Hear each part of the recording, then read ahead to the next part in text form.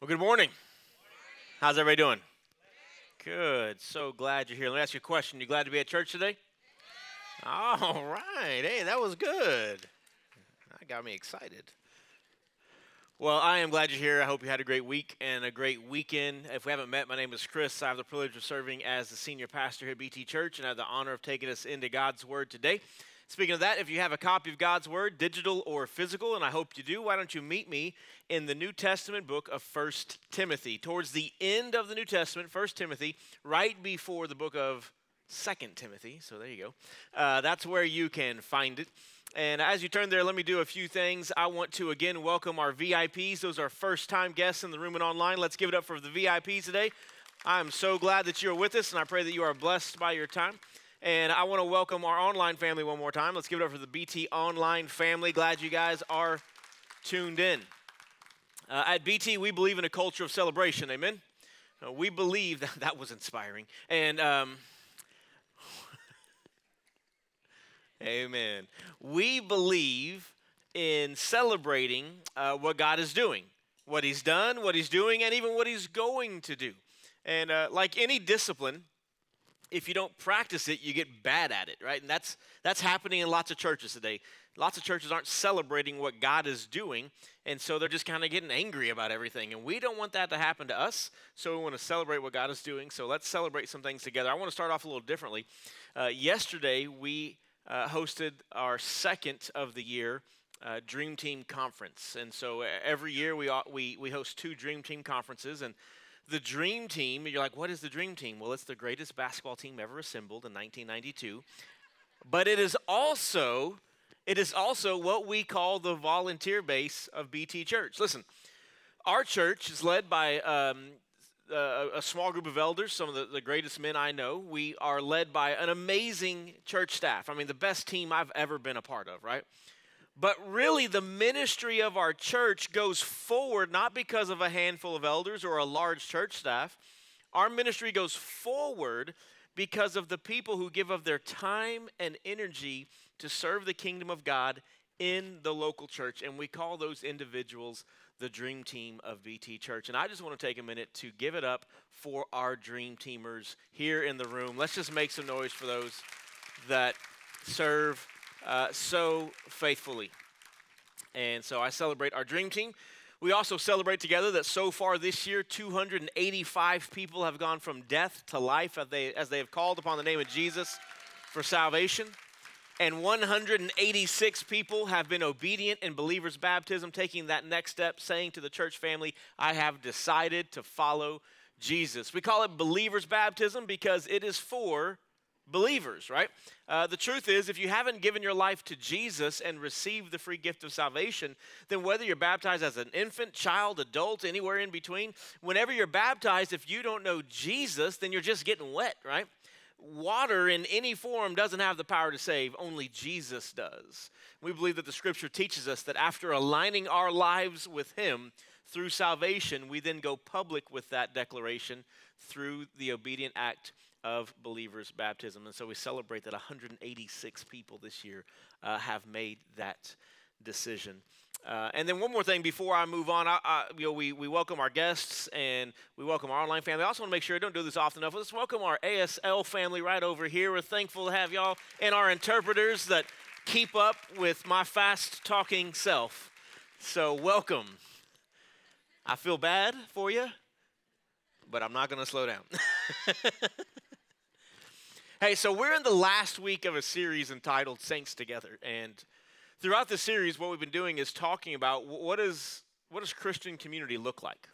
What does it mean to belong to the family of God? And we've talked about the fact that doing life together, being in community, helps us face hard times, that having a community around you helps you in the face of adversity. That community helps us stand strong in a godless culture. That community helps us have the eyes of Jesus to see people the way He sees them. Because I don't know about you, but sometimes I want to see people the way I want to see them, and I need some God goggles to fix my vision, right? Community gives us a new culture, right? Sets us apart, and that's where we've gone so far. If you've missed a sermon, you can catch up online on our app, on the website, or on YouTube. Search BT Church. But today we're going to wrap up this series, and I hope you've enjoyed it. We're going to wrap up this series by talking about the care of community. The care of community. And I'm just going to warn you now, we're going to talk about a really difficult subject today. And so just for your reference, the exits are in the back of the room and to my right and left. I'm joking. Don't leave. We're going to lock them actually right now, guys, if you can get the... No, we're going to talk about a difficult subject because the truth is when you live life in community, what you gain is, if you're genuinely in community, you gain the care of people who, when they see you going off course, they're going to call you out. They're not going to sit idly by while you seek to destroy your life. They're going to shoot the flare guns, sound the alarms, send the ships out to bring you back. And that is a care of community. Now, we don't always like that, right? Some of us, we've veered off on our own. We've swerved away from the Lord's way. And we didn't always like it when people came after us, and sometimes it was even painful. But in the care of community, momentary pain is we're willing to give that out for the sake of preventing someone from a life-altering experience of heartache. Some cases it could be called church discipline. That's a very specific practice. I don't have time to get into all that. We practice corporate church discipline as a church through our elder meetings, just FYI. But in community, we're called to lock arms with each other and to care for each other, so much so that when someone starts to go off course, we don't sit idly by and say, well, I hope it works out. We go after them, and sometimes in the going after them, because we want them to actually come back, we end up actually leaving them to themselves to chart that course in hopes and prayers that at some point in time that prodigal will realize that the Father has never stopped loving them and they will indeed come back home. Amen? All right. Let's take a look at the book of 1 Timothy, and we're going to look at the last few verses, and we're going to talk about how the care of community helps us be better. This is what it says, 1 Timothy chapter 1. By the way, Paul is writing this letter to a guy named Timothy, a son in the faith, a younger brother in the faith. Timothy was pastoring in Ephesus. And so just for Bible knowledge, just so you know, the church at Ephesus, this would be the third book of the Bible they would actually receive. Paul wrote it to Timothy, but Timothy was in Ephesus, and so the church would have received that. The church of Ephesus would also receive the book of Ephesians, right? And then what's sometimes not known is the church of Ephesus also would have received, they would have had in their possession the letter of 1 Corinthians. You're like, what? See, Paul wrote 1 Corinthians while he was in Ephesus for 3 years. And since he wrote it while he was there, he would have had people in the church copy it. And so they actually, before sending it on to Corinth, they would have reviewed that letter. Does that make sense? So this is the third letter. This is just Bible knowledge. The third letter that the church at Ephesus would receive, even though Paul was addressing it to his son in the faith, Timothy. And this is what Paul says in 1 Timothy chapter 1, verse 18. Timothy, my son, I am giving you this instruction in keeping with the prophecies previously made about you, so that by recalling them you may fight the good fight. Everybody say, fight the good fight. Having faith and a good conscience, which some have rejected and have shipwrecked their faith. Everybody say shipwrecked. Among them are Hymenaeus and Alexander. Everybody say Hymenaeus. No reason. I just wanted to hear you say Hymenaeus. Anyways. Gotcha. Whom I have delivered to Satan so that they may be taught not to blaspheme. Are you already encouraged by the passage today, right? He says there are some that have shipwrecked their faith. They've rejected faith in good sense, and because they would not come back, Paul says, I delivered them over to Satan. Chris, how is this going to get encouraging? Stay with me. I want to talk about 3 ways based on these few verses that when we live in community. Now listen, living in community isn't the same thing as showing up for church. When we live in community, 3 ways that the care of community impacts our lives. And here's the first thing I want you to write down. The first care of community is enduring encouragement. enduring encouragement. Paul says this at the very beginning of the passage. Timothy, my son, I am giving you this instruction. What does that mean? Paul is at the end of his life here, and he is continuing to pour into Timothy. Paul and Timothy's relationship, we say it this way a lot in the church. All of us need a Paul, right? Someone who's pouring into us, and all of us need a Timothy, someone we're pouring into. And Paul did not distance himself from his son in the faith. He says, I am giving you this instruction. I am continuing to cheer you on, to be in your corner, to give you information. I am giving you this instruction in keeping with the prophecies previously made about you, so that by recalling, so you remember how much we believe in you, and you can fight the good fight. Pastor Jim Cymbala of the Brooklyn Tabernacle in Brooklyn, New York, reminds us that Paul did not say, dance the good dance. It would be nice if he did. Like, how much more encouraging would that passage be, right? I have danced the good dance. He didn't say that I partied the good party. He says, fight the good fight. Remember this, beloved, there are two truths. We are under attack. We usually remember that fact. But in case you've forgotten, we are under attack. Jesus would say that the thief comes to steal, kill, and destroy. And some of us today in this room, watching online, some of us today are playing games with the thief who wants to destroy our lives. God is a rabbit's foot that we keep around for a rainy day so we have someone to call on to make our business work better or our family work better. But when we feel like we don't need him, we don't rely on him, right? And we are playing games with the thief who is a roaring lion. And so we are very much under attack. If you have said yes to Jesus, Satan cannot strip your salvation away from you. You are sealed by the Spirit. But he can take the joy of your salvation away. And so we remember that we fight the good fight, that we are under attack, but sometimes we forget this other part. We are also on the attack. We do not fight against flesh and blood. That's the problem in many churches. They fight against each other. We do not fight against flesh and blood, but against principalities and powers of darkness in the air, the prince of darkness, Satan. So we are on the attack, but here's the good news. As we are on the attack, we already have won. Like the victory is already decided. End of the book, read it. We win because Jesus wins. And so Paul, in continuing, in committed, in enduring encouragement, he says to Timothy, I am giving you yet again some instruction to remind you of who you've been called to be so that you can fight the good fight, be ready for the attack, and be on the attack. Beloved, encouraging each other is like evangelism. And this is what I mean. Evangelism is the act of telling people about Jesus, right? Some people have that gift. They have the gift to tell people about Jesus. Some people don't. But every person who has said yes to Jesus has the responsibility. It is not only for evangelists. Some people have the gift of encouragement. I do not. But I have the responsibility. I have the responsibility to look at my brothers and sisters in Jesus and to, as often as I can, encourage you as you encourage me. And so part of the care of community is an enduring encouragement, seeing how we are going to look out for each other and push each other forward in the good fight. Second thing I want you to write down is this: difficult discipleship. Difficult discipleship.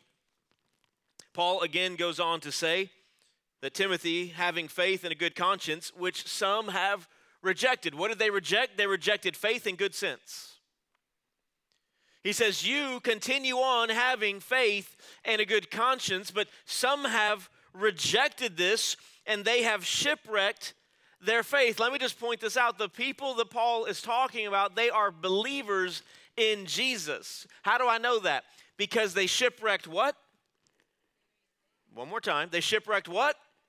Their faith. You can't shipwreck what you don't have. It is a biblical reality that there are some people who will experience life in Jesus. They will be born again, know salvation. They will know the truth. Whatever you want to say, they have change their eternity from hell to heaven, and yet, even though they know Jesus, they will willfully walk in a different direction, not resulting in the loss of their salvation, but definitely resulting in a life of pain. In fact, Paul addresses this actually earlier in chapter 1. He says this in verse 6. He says, some have departed from these being a pure heart, faith, and conscience. Some have departed from these and turned aside to fruitless discussion. And so here's the reality that there are some people in the faith, there are some people, listen to me, in our church that are either already in the course of walking away by fulfilling the desires of the flesh, or they will at some point in time do that. Ouch. And Paul says to Timothy, keep the faith and the good conscience. Some have rejected that, and they have shipwrecked their faith. The reason why I point this out time over and over again is because these are believers that are walking in disobedience. I say this often. Listen, when people who don't know Jesus, you know how they live? They live like they don't know Jesus in the ignorance of their absence of faith. That's what it is. And we pray for those people to come to saving faith in Jesus.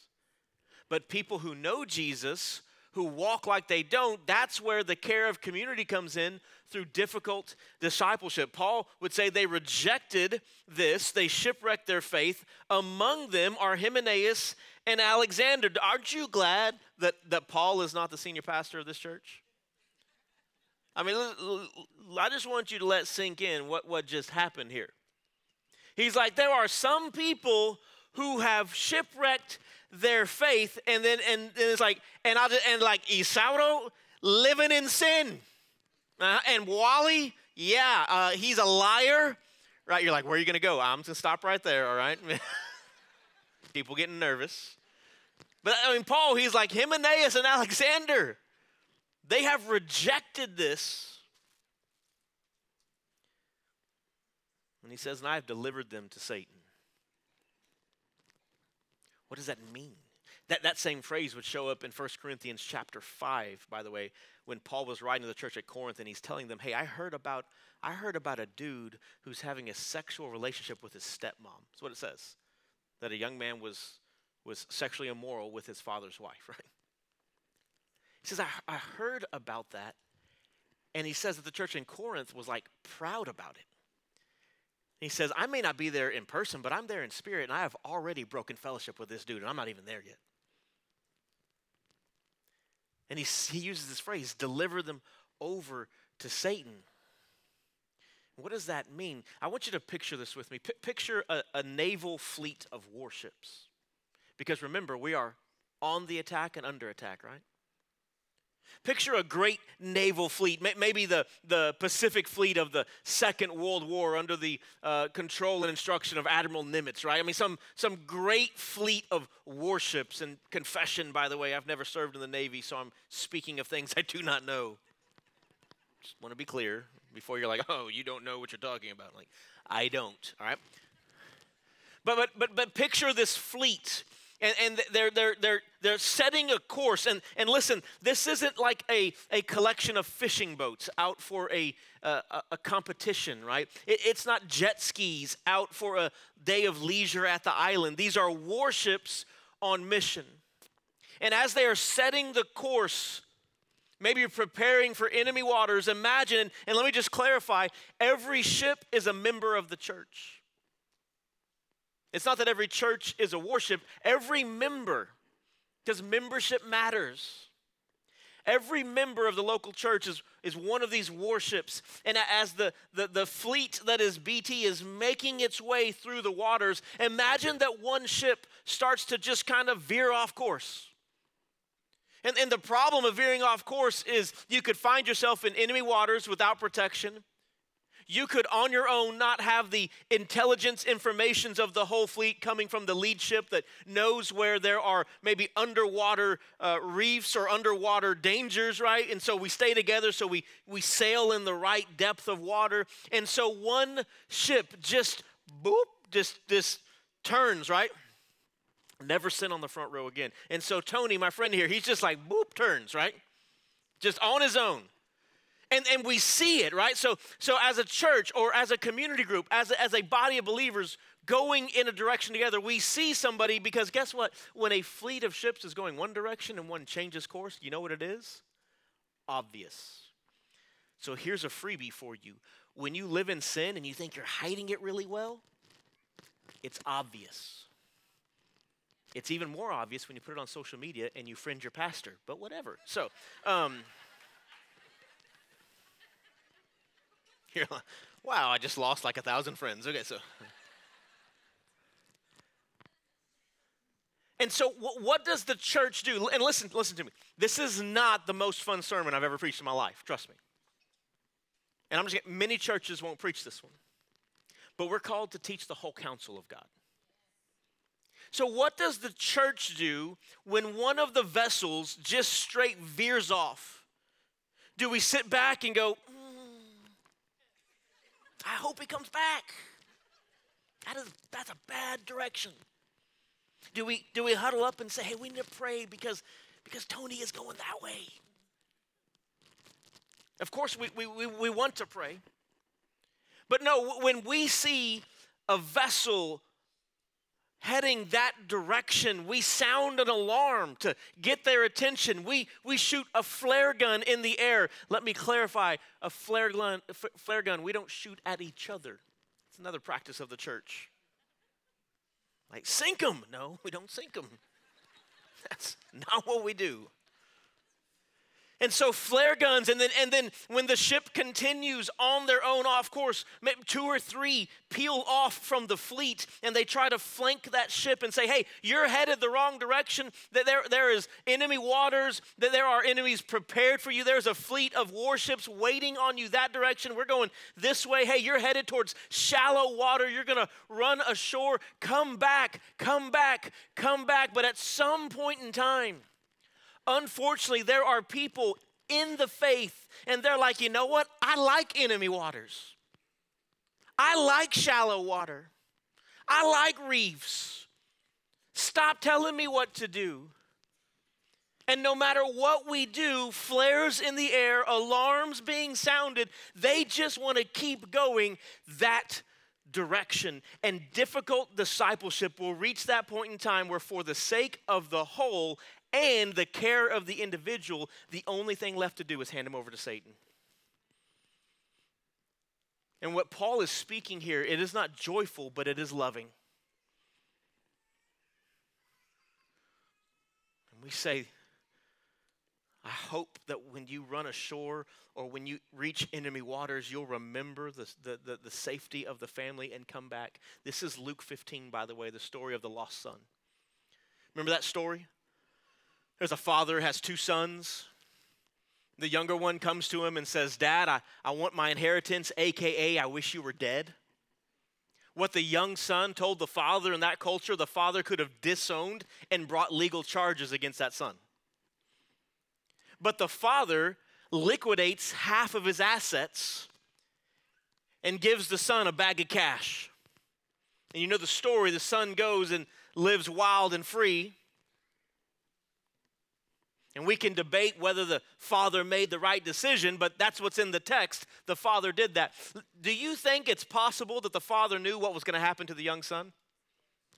He's probably wiser, more life experience, right? He probably knows. He's probably got tears streaming down his face as he's begging his son, please don't go. Take the money. Build a house on the land. Work with me. Please don't go. But eventually the son is so determined to make his own way and to live his own life, the father gives him the money. And I'm not trying to add to the text, but I believe hoping that at some point in time when the son would reach the end of himself, he would know there's a father to come back to.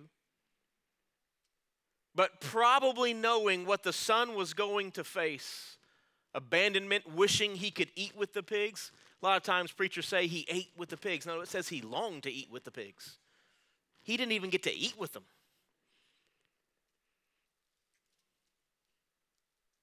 And so hear me, beloved, that sometimes the care of the community involves shooting flare guns and sounding alarms and sending people after the one who's off there on their own. We don't cross our fingers and huddle up. We go after the one, right? Leaves the 99.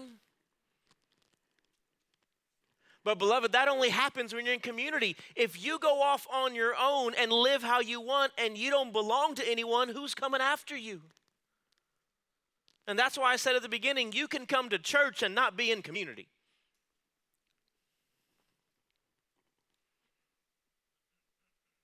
And so Paul says, listen, Hymenaeus and Alexander, they rejected faith. They rejected good sense. And I had no choice but to leave them to themselves. That is literally what it means to hand them over to Satan. Sometimes, this for our own information, what that means corporately is that a church, and it happens different ways in different churches, has to make difficult decisions to say that someone is no longer a member. They're no longer a part of the family. And we don't look to do that. We've had to make that. At our church, we do that through our elder meetings. We've had to make that decision.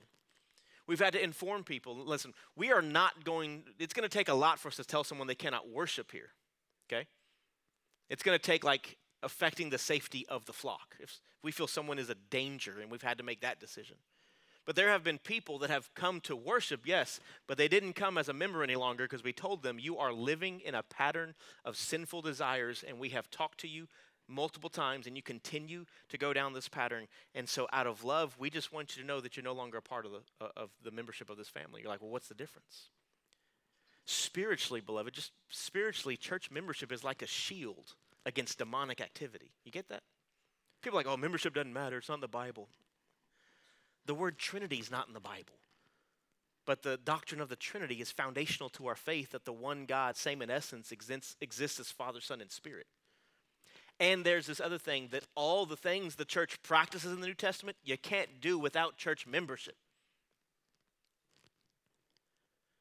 And when we connect to the church and we belong in a meaningful way and we use our gifts to serve and we give of our resources and tithes and offerings to further the mission, when we do that, we're literally coming underneath the shield of the local church, God's vessel for life change. And listen, demonic activity is all out there, amen? You don't got to look for it. And the church acts as a shield against that when we come together. And so sometimes corporately, just for information, corporately, a church has to make a decision to say, you are continuing to live a life, and that pattern is destruction, and we have done everything we can to try to bring you back, and we want you to know that as of now, you are not a member of this fellowship. When you want to come back, you're welcome. But you got to come back. You can't keep heading your own direction. Some of you are getting real nervous, like, oh. Just for the record, like our pastoral staff, our elder, we don't go like investigating, like, let's see, how has this person sinned this week, Do you know why we don't? Because we're all sinners saved by grace. And this is for free. I'm going to move on. But I believe the Lord brought this message because I'm just going to tell you, there are some in our church, the church, in this church, and you have given your life to Jesus, and you are living in such a way that you are setting your own course. And because maybe so far you have not experienced great traumatic circumstances, you think you can do that. But the Lord will allow it for only so long. When we choose to live with secret sin, there is a measure of, check this out, there is a measure of grace that God provides that before that sin goes public, he lets us repent. We don't have to do open mic every Sunday. All you sinners, come forward and just on the mic, tell your sins of the past 7 days. There's this measure of grace. But the Bible's clear. It's in the book of Numbers. It's 1 Corinthians 5. The young man having a sexual relationship with his father's wife at some point in time. And the Bible doesn't, is it 5 days? Is it 5 months? It's different. But there is some point in time, if we continue to shipwreck our faith, living in opposition of King Jesus, that the secret sin becomes public. And you know why? Not because God wants to shame us, not because there's condemnation. There is therefore now no condemnation for those who are in Christ Jesus. God brings it to the light because he loves us. Because the longer we walk in willful sin, we fulfill the desires of the flesh and we dance with the thief who's come to steal, kill, and destroy. And the church has been given as a gift to go after the vessels on their own. And probably all of us at some point in time have been setting our own course. I know I have. And the church sends the rescue party. But at some point in time, difficult discipleship says, we went after them, we did everything we could, now we come back together and we keep moving forward. We pray for them and we love them, and when they shipwreck themselves, we welcome them back broken and battered. But that is what community does, and if you reject community, you reject that level of care. And when you find yourself run ashore, shipwrecked, who? Of course the Lord will be there, but who's he going to bring you back to? Difficult discipleship is actually part of the care of the community of Christ. But notice what Paul says. He says, among them are Hymenaeus and Alexander, whom I have delivered to Satan, so that they may be taught not to blaspheme. So that they may be taught not to blaspheme. Why did Paul deliver them to Satan? What is that phrase, that they may be taught not to? You know what that phrase means? Taught not to blaspheme? It means that I gave them over so they could come back. So that they would eventually find the end of their rope and the brokenness that world was. It's the prodigal son waking up one day. It says, the Bible says, Luke 15, he came to his senses, right? He longed to eat the pods that the pigs were eating, and he said to himself, my father's servants eat better than this. Maybe I can go be a servant.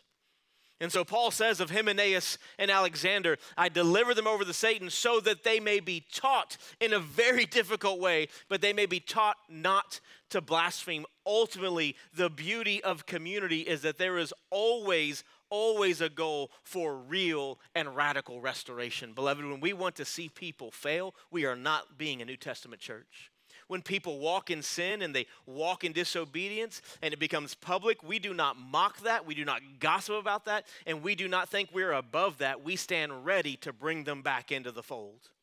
We stand ready to say, if you're ready to walk in Jesus and walk in the Spirit and walk in obedience, we're ready to walk with you. Paul would say, yes, I had to deliver them over to Satan. In 1 Corinthians 5, the young man having a relationship with his father's wife, when Paul would say, deliver them over to Satan, so that the spirit might be saved, even though the flesh might be destroyed. We always long for real restoration. Paul makes this clear at the beginning of 1 Timothy chapter 1. He says in verse 2, to Timothy, my true son in the faith, grace, mercy, and peace from God the Father and Christ Jesus our Lord. What is Paul writing about? Grace, mercy, peace. He would say in verse 5 of chapter 1, now the goal of our instruction, the goal of difficult instruction, the goal of handing someone over to Satan, as difficult as it is, the goal, he says, is love. And so part of the beauty of the community of faith is that we have people courageous enough. Listen, it takes courage to do this, amen? Okay, let me say that again. Listen. You're not going to get excited when I preach hard sermons. I'm going to preach them more often. Let me talk to parents in the room. Maybe parents that have raised teenagers. It takes courage to lead, amen? When you see your child making decisions that are towards their destruction and to say, that will not be allowed. And to know that you might risk pushing them further away by coming down on them and setting harder lines. And maybe even as adult children that are living a certain way and say, listen, that is not allowed in this family. It takes courage to step up and lead. But it's done because the desire is life to the fullest. It's done because the desire is true and genuine restoration. The story of the prodigal. Again, I believe the father knew what would come of the son. I believe he fully anticipated what the son would do as he would spend all his money on lavish living and make friends that weren't real friends. They just wanted his money. And he would throw the best parties, and then he would end up out of money, right? I think the father knew this was going to happen. And he may not have known exactly how the son would try to take care of himself or how long the pride of the son would keep him from coming home. But the father, I believe, by the way, this isn't my commentary, I'm using Bible to support it. I believe biblically the father knew that the son would reach the end of himself, and he hoped, he may not have known this, but he hoped the son would come to his senses. All right, Chris, how do you say he knew that and hoped for that? Because the Bible says in Luke 15 that when he did come to his senses and he said to himself, my father's servants eat better than I do. Let me go see if I can be a servant. And he makes his way home, biblically, from a long way off. He's got a journey ahead of him. The text tells us that while the son was still a long way off, the father on the front porch went running towards him. I'm not trying to add to it. I think if the son is a long way off and the father's able to spot him and run to him, he might have been looking for him. So he knew the decision the son would make and the danger and the torment that would bring to his life. Beloved, God will allow us in his grace and mercy to make decisions that will hurt us. And while he knew that, he just hoped that one day he would be able to spot that son a long way off. And the father runs to him, disrespectful in that culture, by the way, to run. The father would run to him, throw a robe on his back, a ring on his finger with the family signet, right, the family crest, and shoes on his feet, because slaves didn't wear shoes. Sons wore shoes, right?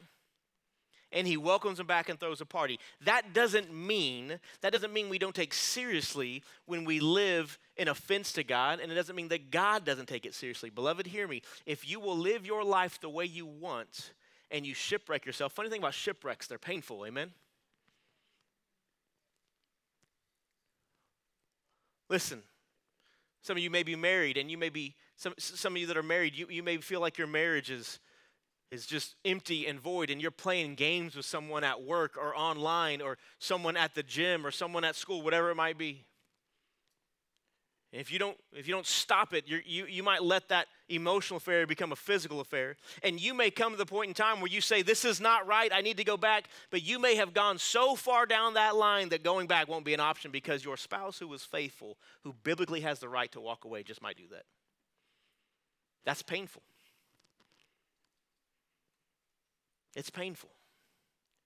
But restoration is never unavailable. Restoration is never unavailable. And sinners and prodigals, they come home. And Paul would say to Timothy, listen, Hymenaeus and Alexander, they set a course, and it was a course that I could not follow them. We tried to bring them back. We did everything we could, but they wanted to go that way. And so ultimately, out of care for their soul, the only thing I needed to do was to let them go. And knowing that they would run ashore and they would shipwreck their faith, we will be ready to bring them back when that happens. And it may be the destruction of their flesh, but we care more for their spirit to be whole than their flesh to be appeased. And so hear me today, beloved. A few things that I would say, you normally would say, here's some next steps, here's some warnings, all right? Here's some challenges. If you are living your life and neglecting God in the midst of it, today's the day to change. If you aren't seeking him by getting in the Word of God and spending time in prayer, today's the day to change. If you are casually acquainted with the church and you do not belong to the family, today is the day to change. If you have no community and no one in your life who's going to sound the alarm bell and shoot the flare gun and go after you as long as they can, today is the day to change. And let me just say this, if you are living your life with that secret sin and you think you've got it in control, you are dangerously close to that sin being brought to the light and probably your faith being shipwrecked. And so today we're going to have an extended time of worship and a time of response, because what I want you to know is that it is not too late. There is therefore now no condemnation for those who are in Christ Jesus. And as long as there's no condemnation in Christ, there's no condemnation at this church. And we will long for restoration stories. There's probably people in here, and this message has caused the enemy to lie in your ear, saying, as soon as this is over, you need to get out and not come back because you aren't worthy to be there. I promise you that's a lie the enemy's going to speak during this time. You're not worthy to be there. You know what you did. Some of them know what you did. More people will find out what you did if you stay. And maybe even, I hope not, listen, we're for the Big C church. But maybe you have attended another church and they've made you feel that way. Funny thing about BT, no perfect people allowed. Amen? Did you catch that? No perfect. We're all in process. But you do have to act on that prompting of the Holy Spirit. And out of great pastoral care and concern, I am begging you that if you are living your life and you've got that secret sin, that junk that you are filtering into your life through the internet, that pornography, that substance that you think you have under control, but it's a dependency now, that alcohol, that drug. If you've got that relationship on the side because your marriage feels empty, how about you work on filling up the marriage again? And we're going to open this altar and we're going to have prayer ministers all around. And I'm begging you that when we start to sing, just come forward. Listen, there's nothing magic about the front of the church. But there is something powerful about actively obeying the Spirit. You say, well, if I get up, people are going to know I'm messed up. Newsflash, you're messed up. And it doesn't matter what people might think. It matters what God knows. And so that God would do a work today in our church, amen? That we would stop with pretense and charades and flood the altar, not because the pastor said so, but because we so desperately want a move of God in our hearts, and we want to leave the junk of the world behind, and we don't want to shipwreck our faith. We want to course correct before that time comes. And so this time is yours. This altar is open. It's also a place to unload burdens. Don't misunderstand, because the sermon's been very directed. Doesn't mean this isn't a time and place to bring those burdens, those prayers and requests for healing, the financial needs, the restoration in the home. Bring those burdens. This is a time for you to be obedient to the Lord's directives. You've said yes to Jesus, and for some reason you've not been baptized. Come forward and let's get you baptized. Come ask questions about membership. Get under the shield of the church. For heaven's sake, why would you want more demonic activity to come against you? But this is a time for you to respond, and the altar isn't a place for condemnation, it's a place for freedom. And don't be misled. We're not trying to manufacture an emotional moment, and coming and praying at the front of the church isn't a magic pill where it all gets better. It's a line in the sand where you declare before a holy God, I am going to walk with you. Convict me to seek out the help I need, to rely on the people of God. And maybe for someone today, as we respond, what your response is actually going to become a member of the faith. If you have no relationship with Jesus, you've got no one to come back to. I'm not talking about the church, I'm talking about the Savior. You have no relational identity, so your religious activity is actually empty. And so if you haven't said yes to Jesus, then I am telling you that's your response today. Your response is to align your heart with His and to receive the free gift of salvation. I'm not talking about your church background, when you were baptized, who your grandma is. I'm talking about a moment in your life where you know that you said yes to Jesus because you knew there was no hope other than Him. And so as we open the altar and as we respond together, I'm going to give you that chance today to make that decision. If you don't know if you said yes to Jesus, then right where you are, I ask you to just say this prayer with me today. Whether you're in this room or online, listen, the prayer is not a magic formula. Don't mindlessly recite words because you feel convicted. Call upon the name of Jesus because you need a Savior. So today, if that's what you need to do, just pray this prayer with me right where you are, heads bowed, eyes closed. Just pray this prayer. Dear God, I know I am a sinner in need of a Savior. I know I'm hopeless without you, but I believe you made a way for me to be made whole. I believe you sent your son Jesus to come to earth, to die on the cross and pay for sin. And I believe he rose again in victory. And so, Jesus, today I trust you with my life. And I ask you to be my Savior. Thank you for loving me first. And it's in your name that I pray. Amen. Here we go real quick before we respond in worship. If you said that prayer today and you're watching online, I want you to let us know you made that decision. You can text us at 97,000. That's the number you would type. 97,000 and type the word BT Salvation. One word, no space, so we can follow up with you. Here in the room, if you said that prayer today and you gave your life to Jesus, listen, we maybe you've been coming, you've been kind of wrestling with God. You're like, oh, this is the point in time where everybody keeps their head bowed, and then I raise my hand. Not today. Lights up, eyes up. Jesus didn't die for secret admirers.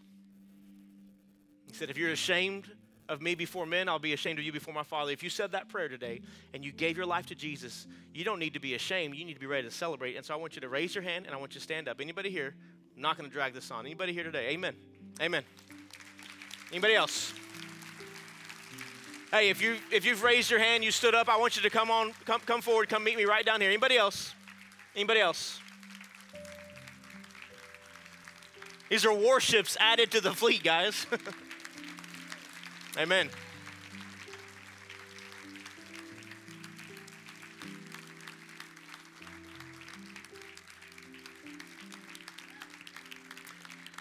I want you to know we celebrate this decision with you today.